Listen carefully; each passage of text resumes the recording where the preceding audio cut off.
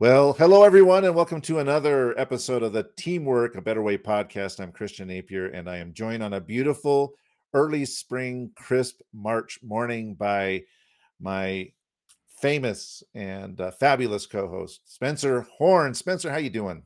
Great. Famous in my own mind, Christian.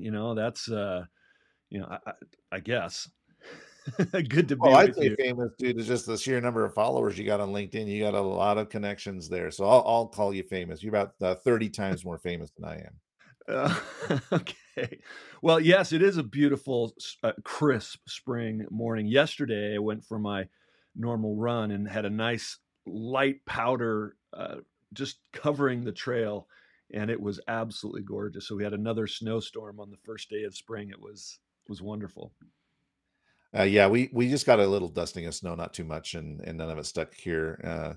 But and we can use it, right? We need all the moisture. So, Yes, yes, yes, yes.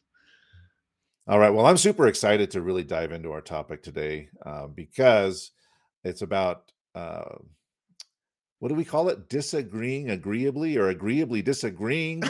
Uh, That's absolutely how to disagree agreeably, which is really about conflict, isn't it?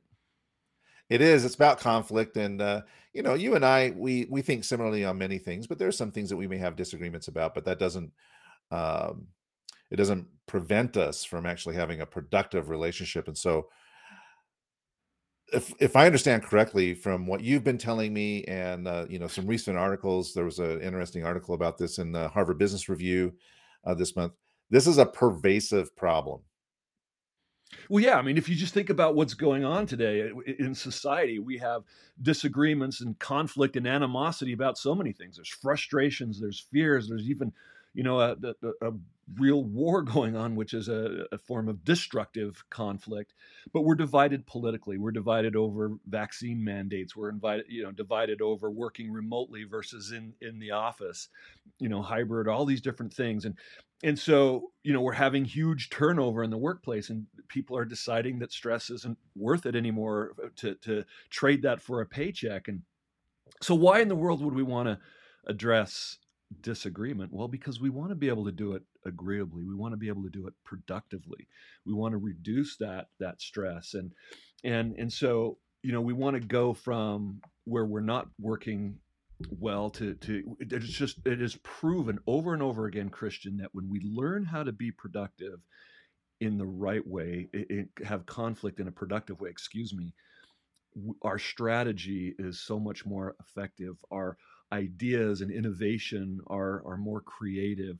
It's proven, and so we really get to do that. And so I want to give you a so we talked a little bit about macro disagreement. Now let's look at a micro disagreement. I was talking to a client this fairly recently. It was a construction client, and one of the project managers was not holding their team accountable for some safety violations. And so the leadership, and especially the CEO, they're really working hard to introduce this culture of safety, which you think everyone would want. But this project manager felt like it wasn't, didn't want to do it, didn't want to hold people accountable. There's a form of conflict, right?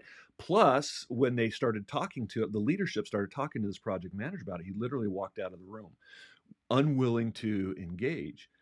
These things are happening every day in the workforce. I am talking to organizations that have different departments, usually sales and production, that have differing goals. Sales is all about let's bring more business in as much as we can do, but production's like we have to deliver all this in a timely manner, and we're overworked and understaffed, and we can't deliver. And so there are naturally built-in tensions within organizations and in families as well.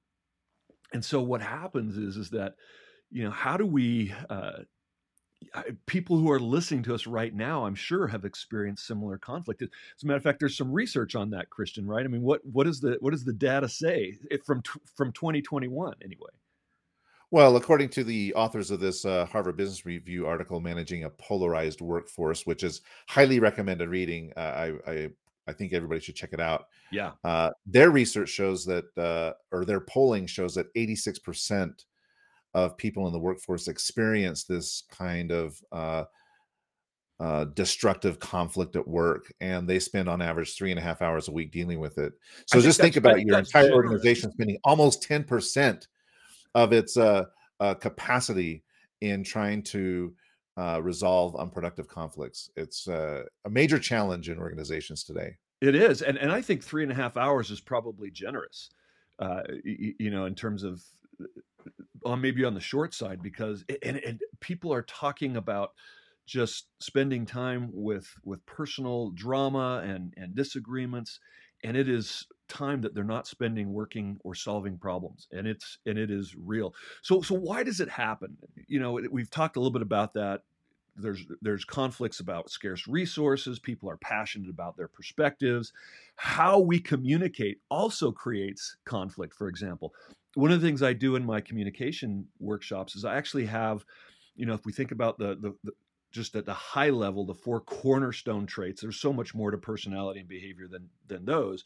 But to demonstrate, Christian, let's just simplify.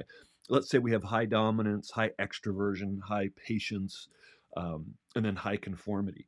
If when I ask the class that are high pace to describe the personality of high dominance, it's usually they're aggressive, they're uncaring, they are bullies. I mean, all kinds of words like that, right? And then we ask the high dominance to describe the high patient, and they're like, oh, they're pushovers, they're wimps, they can't make decisions. They all these weak sauce type of descriptions.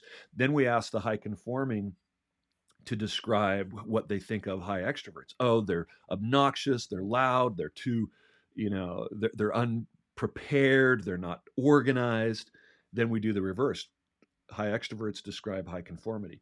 They're no fun. They are obsessive about details. They are, all this sort of these negative perspectives. And we bring these negative biases. And I ask them, so do any of these descriptions that you've just come up with make you feel uncomfortable? And they say, yes. So why do I do this? It is possible that how we behave naturally makes other people uncomfortable. So I think one of the things that we have to understand is that sometimes there's built-in tension just by how we not only see the world, but how we talk and how we behave. And when we start to recognize that we can make other people uncomfortable, that's part of the self-awareness that it takes to start to help us to agree to disagree more agreeably.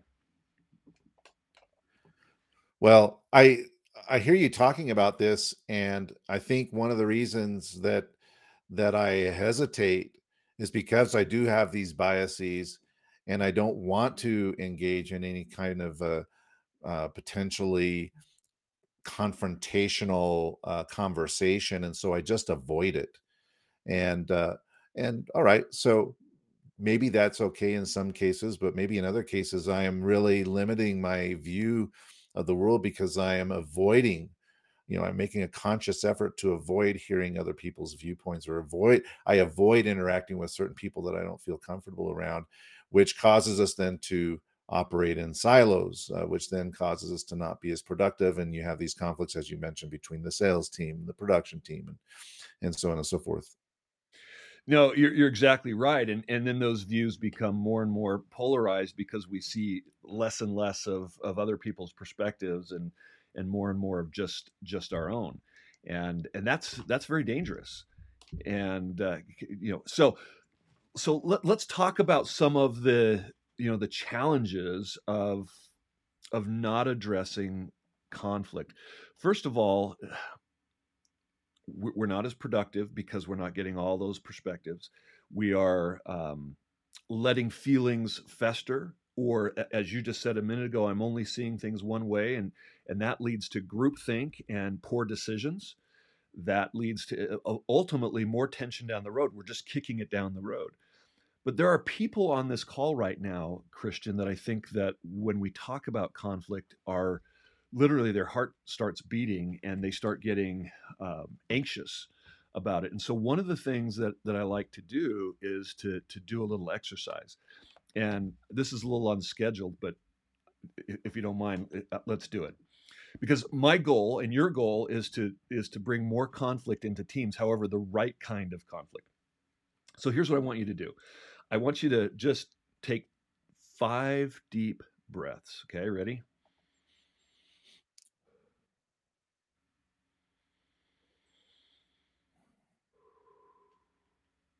Push everything you're thinking about out of your mind. If you're listening, 5 deep breaths. Just push everything out of your thoughts right now. Now, I want you to bring to mind somebody that you need to thank. Someone that in your life that you are grateful for, that has done something for you, that came into your life, that did something positive or had a positive impact on you.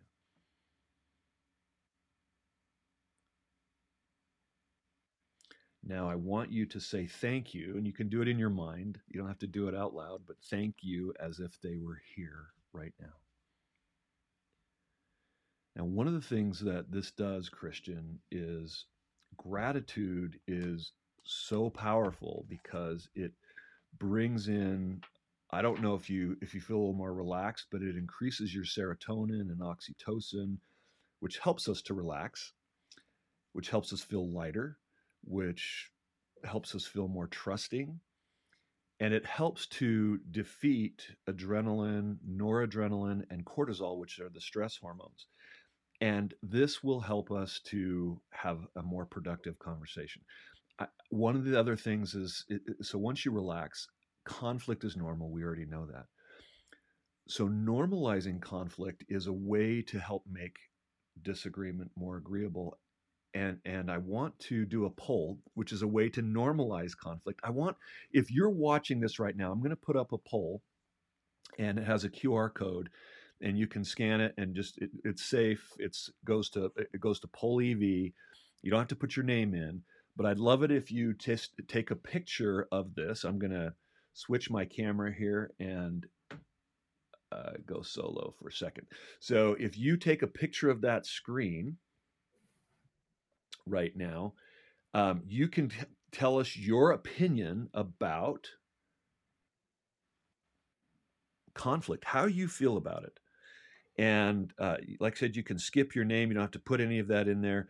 But do you feel like you're screaming and running away when you hear the word conflict, Christian? Are you hyperventilating, but you're still here? Meaning, I'm really nervous. I have 1 foot in, 1 foot out. I'm curious about conflict, but I'm still a little nervous, or I'm like, bring it on. So I'm going to leave that up there for just a second.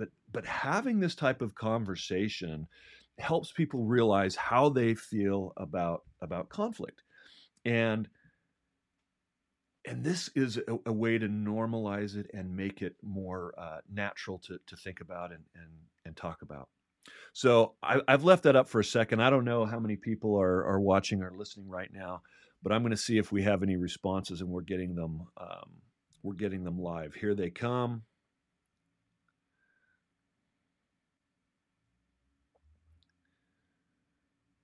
Okay, so some people are confident about it. Christian, were you able to respond? I did. There it is, screaming and running. So we have people on the opposite end of conflict, and we have look, somebody else is listening, curious and willing but nervous. That's great. That's coming in. If anybody still wants to put that scanner on, here's the poll, and you can see those answers as they come in live. So there's a few of us on right now, and but it seems like we have some polar opposite views of conflict. Yeah, I'm definitely the screaming and running away kind of person, and the next one, which was I'm hyperventilating but still here, is only because I'm forced to be here, right? I I will try to avoid it at all costs, and it's just part of my personality. It's really not comfortable for me. So I have to be made very comfortable in order to be in a situation where I feel open to potential conflict.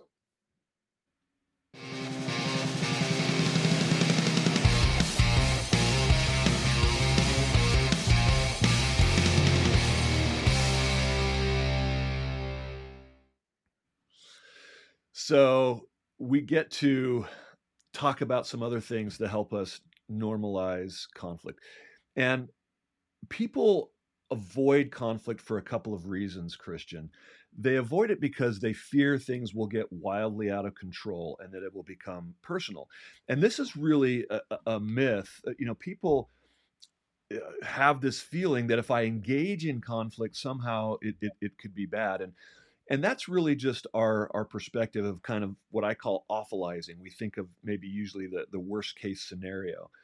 And I don't know if you've ever heard of what's called the Johnny Carson scale, but like it goes from 1 to 100. I think, 1 is like a paper cut and 100 is like you're dead, but maybe 75 is the loss of, an ear or limb. I don't know. I mean, it could be awful, right? But if you think about it in that term, how bad can it really get? Well, maybe a 5. Or the world is not going to end, but sometimes we just over exaggerate how bad it can be. So that's one challenge that we have. Yeah, and it's interesting that you talk about that, because we all game it out in our mind, right? We know sometimes that we're going to be in a when you're going to be in a situation where you might have to be working with people that you don't necessarily agree with them. You start to game these situations out in your mind, and usually those games go to, as you mentioned, the worst case scenario, right? Yes. So uh, you know, in family relationships, you game these things out in your mind, and at the end of the pretend conversation you're having in your head, you're getting divorced, right? Or you are estranging yourself from your children or family members because you just see this playing out so horribly. And in real life, it never really plays out that bad, It's so true. And hopefully. that's what we call awfulizing or catastrophizing, right? We're just thinking of the worst case scenario. And to simplify, to take away the Johnny Carson, what's the worst thing that could possibly happen? What's the best thing that could possibly happen? And maybe the reality is somewhere in the middle, just to help us get a little more grounded. But also, I think what happens, what we get wrong about conflict is that we think people that disagree with us just get it wrong, that they're not smart, that they're not intelligent in some way.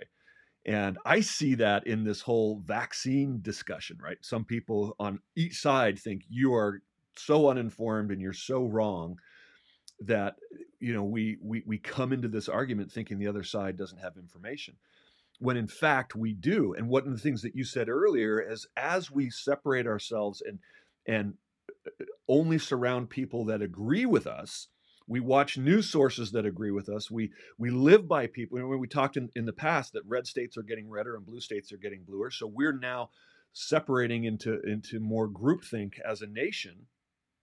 Then we only see those truths that we want to see, and not seeing the fact that sometimes the other side is also educated and informed from their perspective.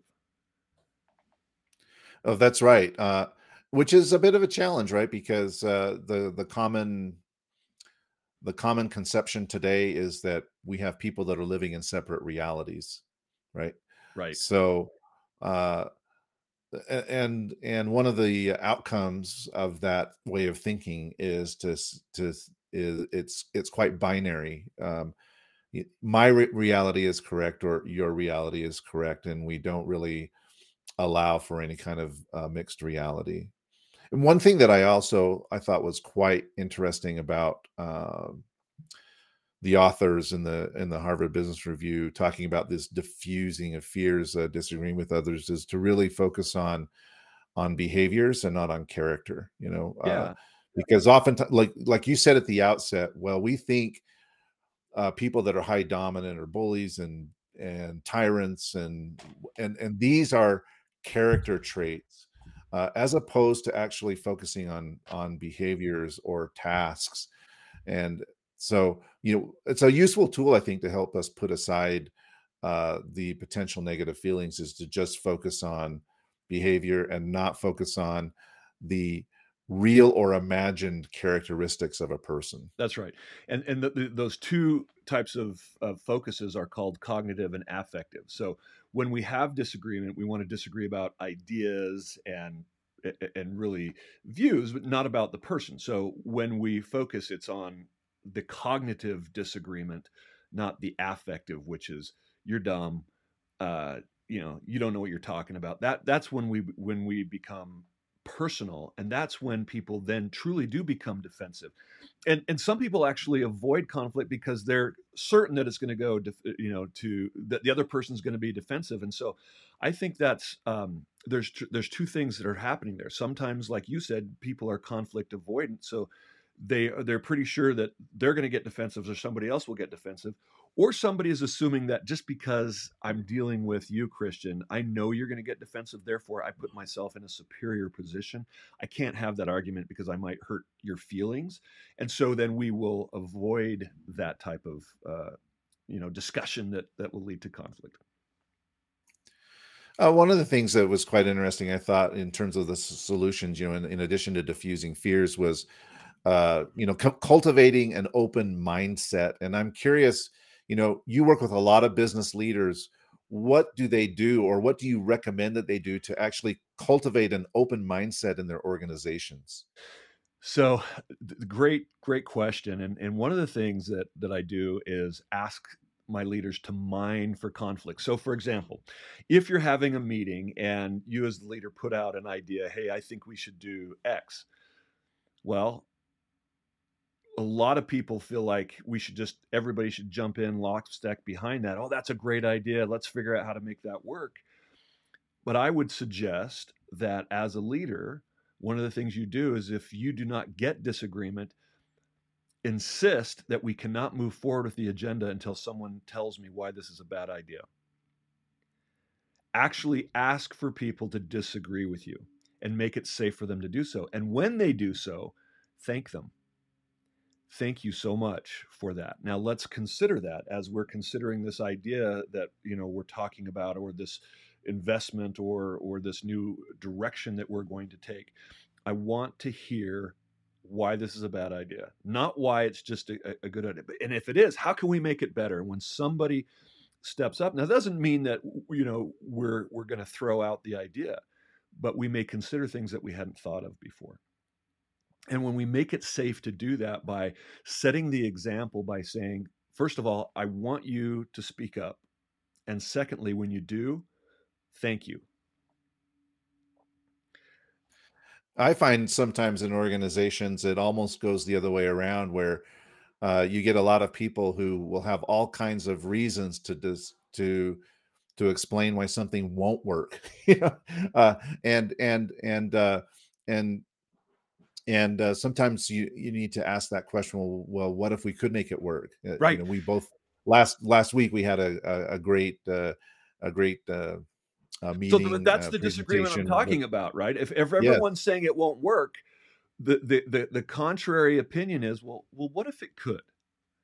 And one of the things that type of questioning does, Christian, is it actually gives you permission to, you use words that are not harsh, like this will, or you're wrong. It is, well, okay, I appreciate your perspective, and I can see how that might be a concern for you.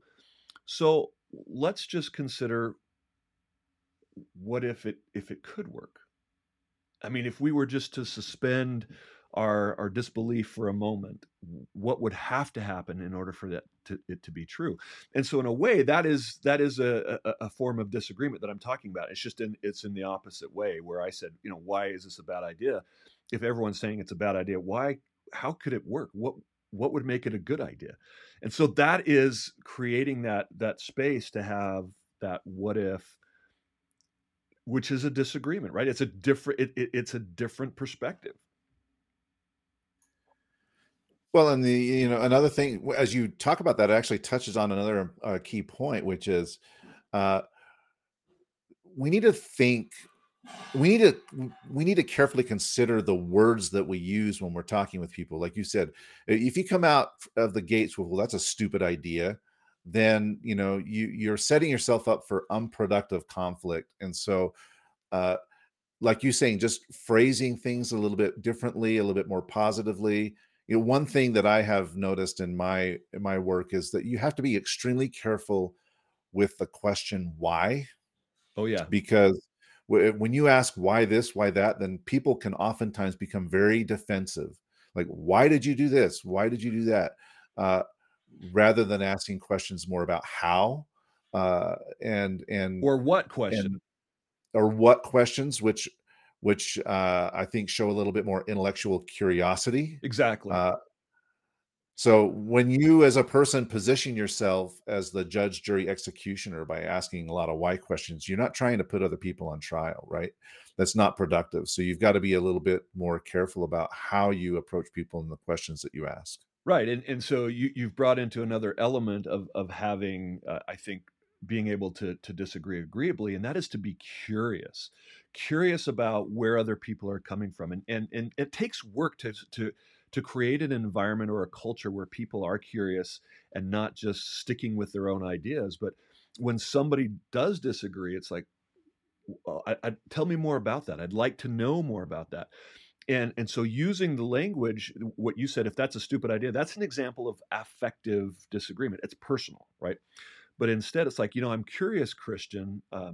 Tell me more about that. What has you thinking that? And tell me where that comes from, and because I'm really wanting to understand at a deeper level. And there's actually one, and I teach this when I work with my executives on coaching, how they can coach their people. They have to learn how to ask good questions, and I always ask them to avoid why at the beginning. Now, you can ask why as a follow-on question, but as an initial question, it does create defensiveness. So words are very, very important. Can I want to share one other thing that has us really struggling with the idea of conflict, and I'm going to show this picture. Have you ever seen pictures like this in the office, where you have like this beautiful, team of people rowing on a calm river, and they're wearing these tight uniforms, and at the top of this picture, what does it say usually? Teamwork, right?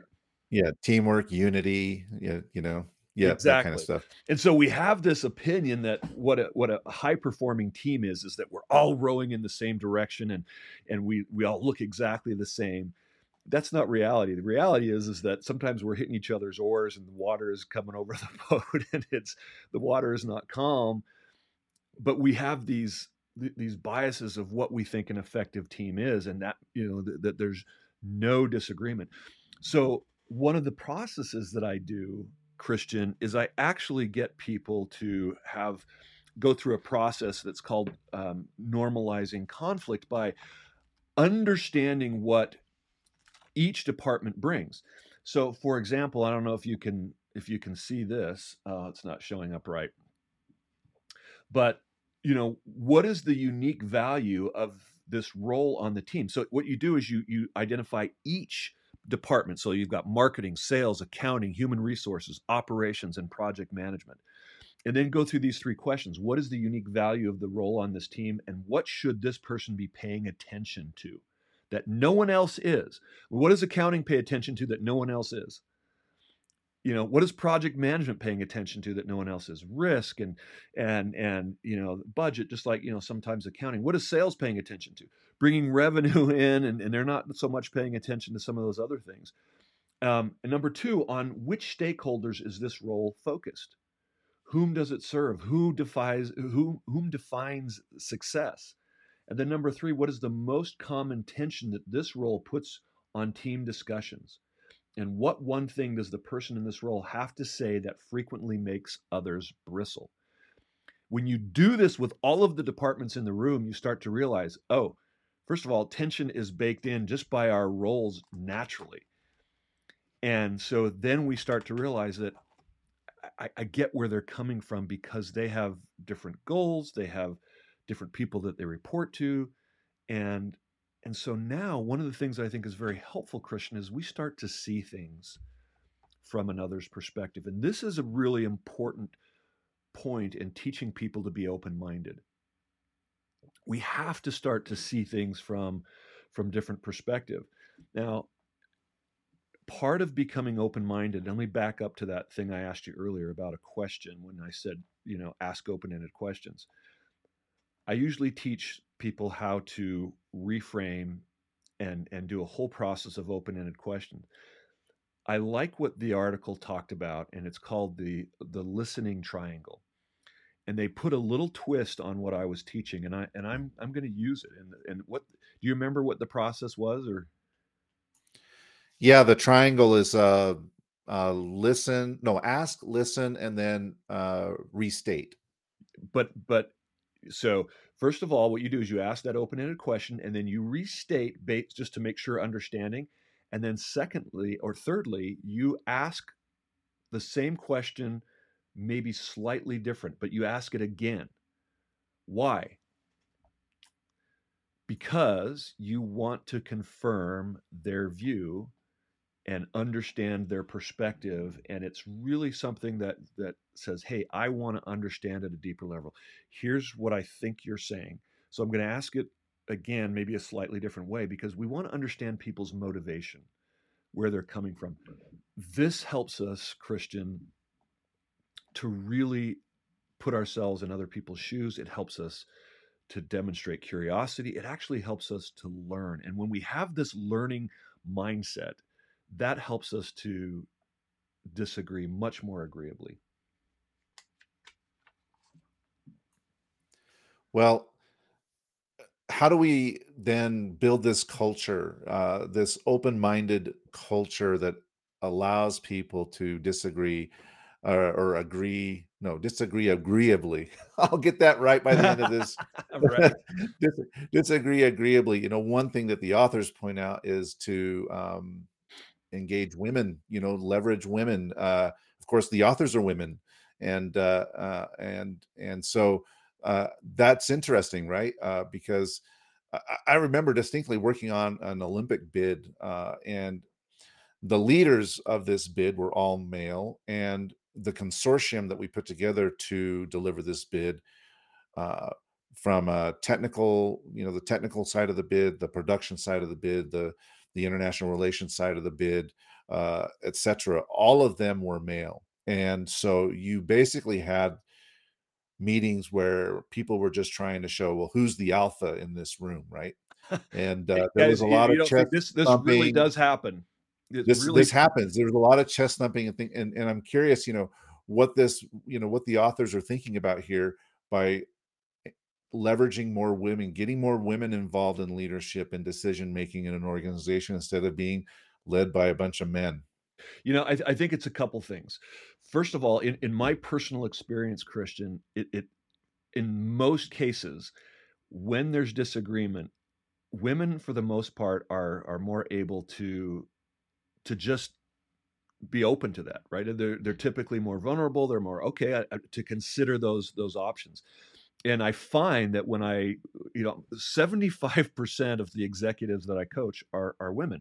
First of all, I think the reason is because they're wanting to learn, they're wanting to get feedback, they're wanting to improve, and so that means that they're usually, in my experience, this is from my experience, that they are willing to hear different perspectives.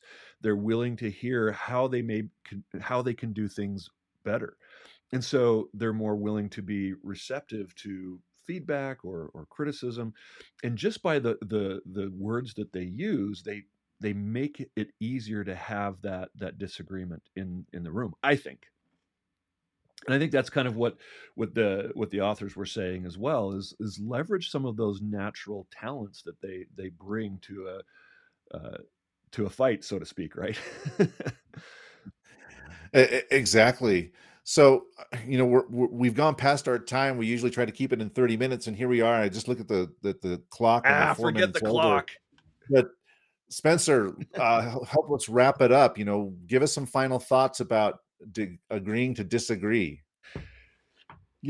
So remember that um, that conflict is going to happen, and there's more than just different values and perspective and views on things. There's behavior, there's all of this, and how we show up really matters. And so one of the things that I'm talking to, hopefully, leaders on this call, is that you set the example. Soften the tone, the words that you use. Avoid words like always and everything, and be more sometimes, or it's likely, or it's possible.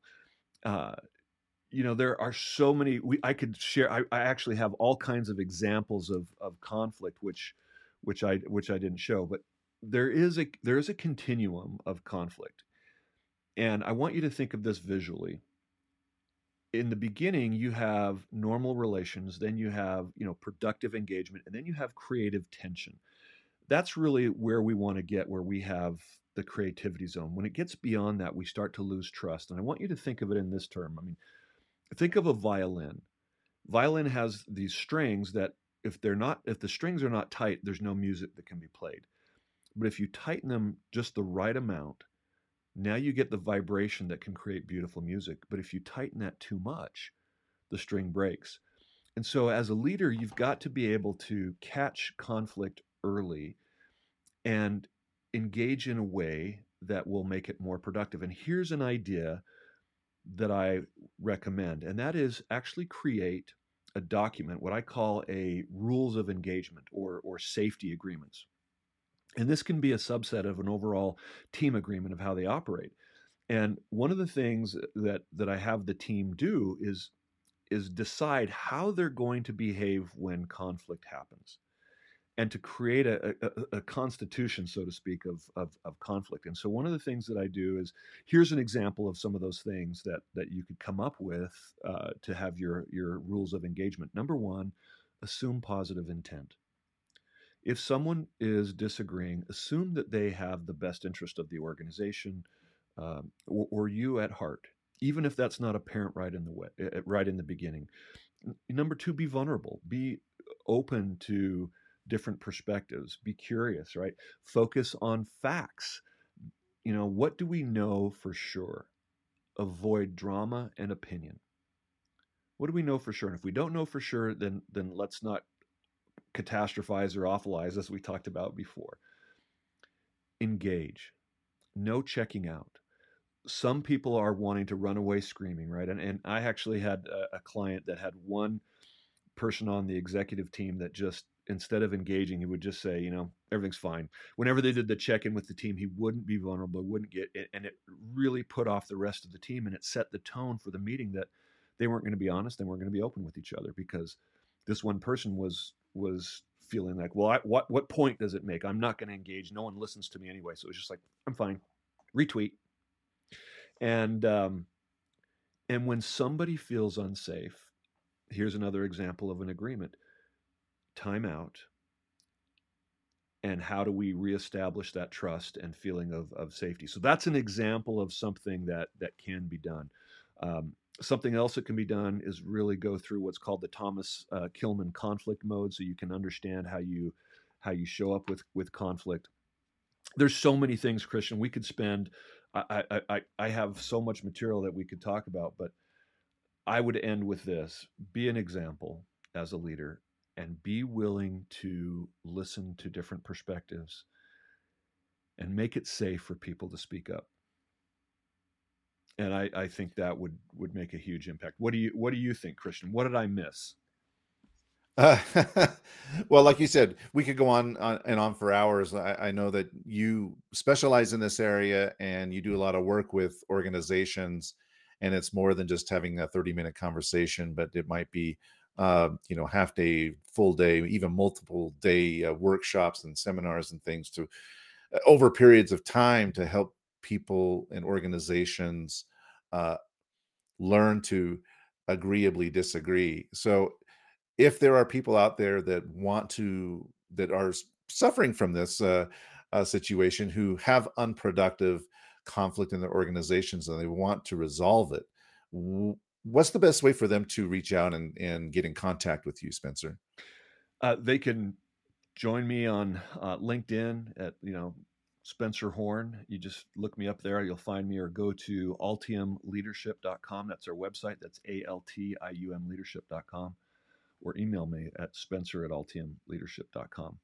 Christian, how about you? How are people to get in touch with you?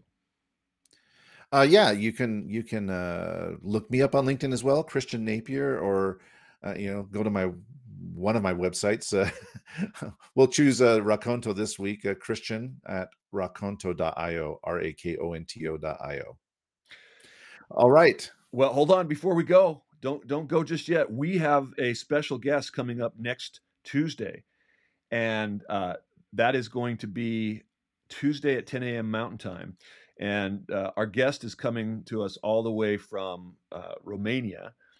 And the topic, her name is Oana Sarbu, and she is an attorney that is highly successful, and she is going to be talking to us about the topic is team spirit in a world dominated by lone wolves. And so you're definitely going to want to join us for that. It'll be a fun discussion. It'll be great to have Oana with us next week. I'm super excited for that, Spencer. I can't wait. So yes, everybody put it on your calendars, Tuesday, 10 a.m. Mountain Time. And we'll talk with Oana about being team spirit in a lone wolf environment. That's fantastic. Thank you so much, everyone. Please like and subscribe to our podcast, and we'll talk with you again soon.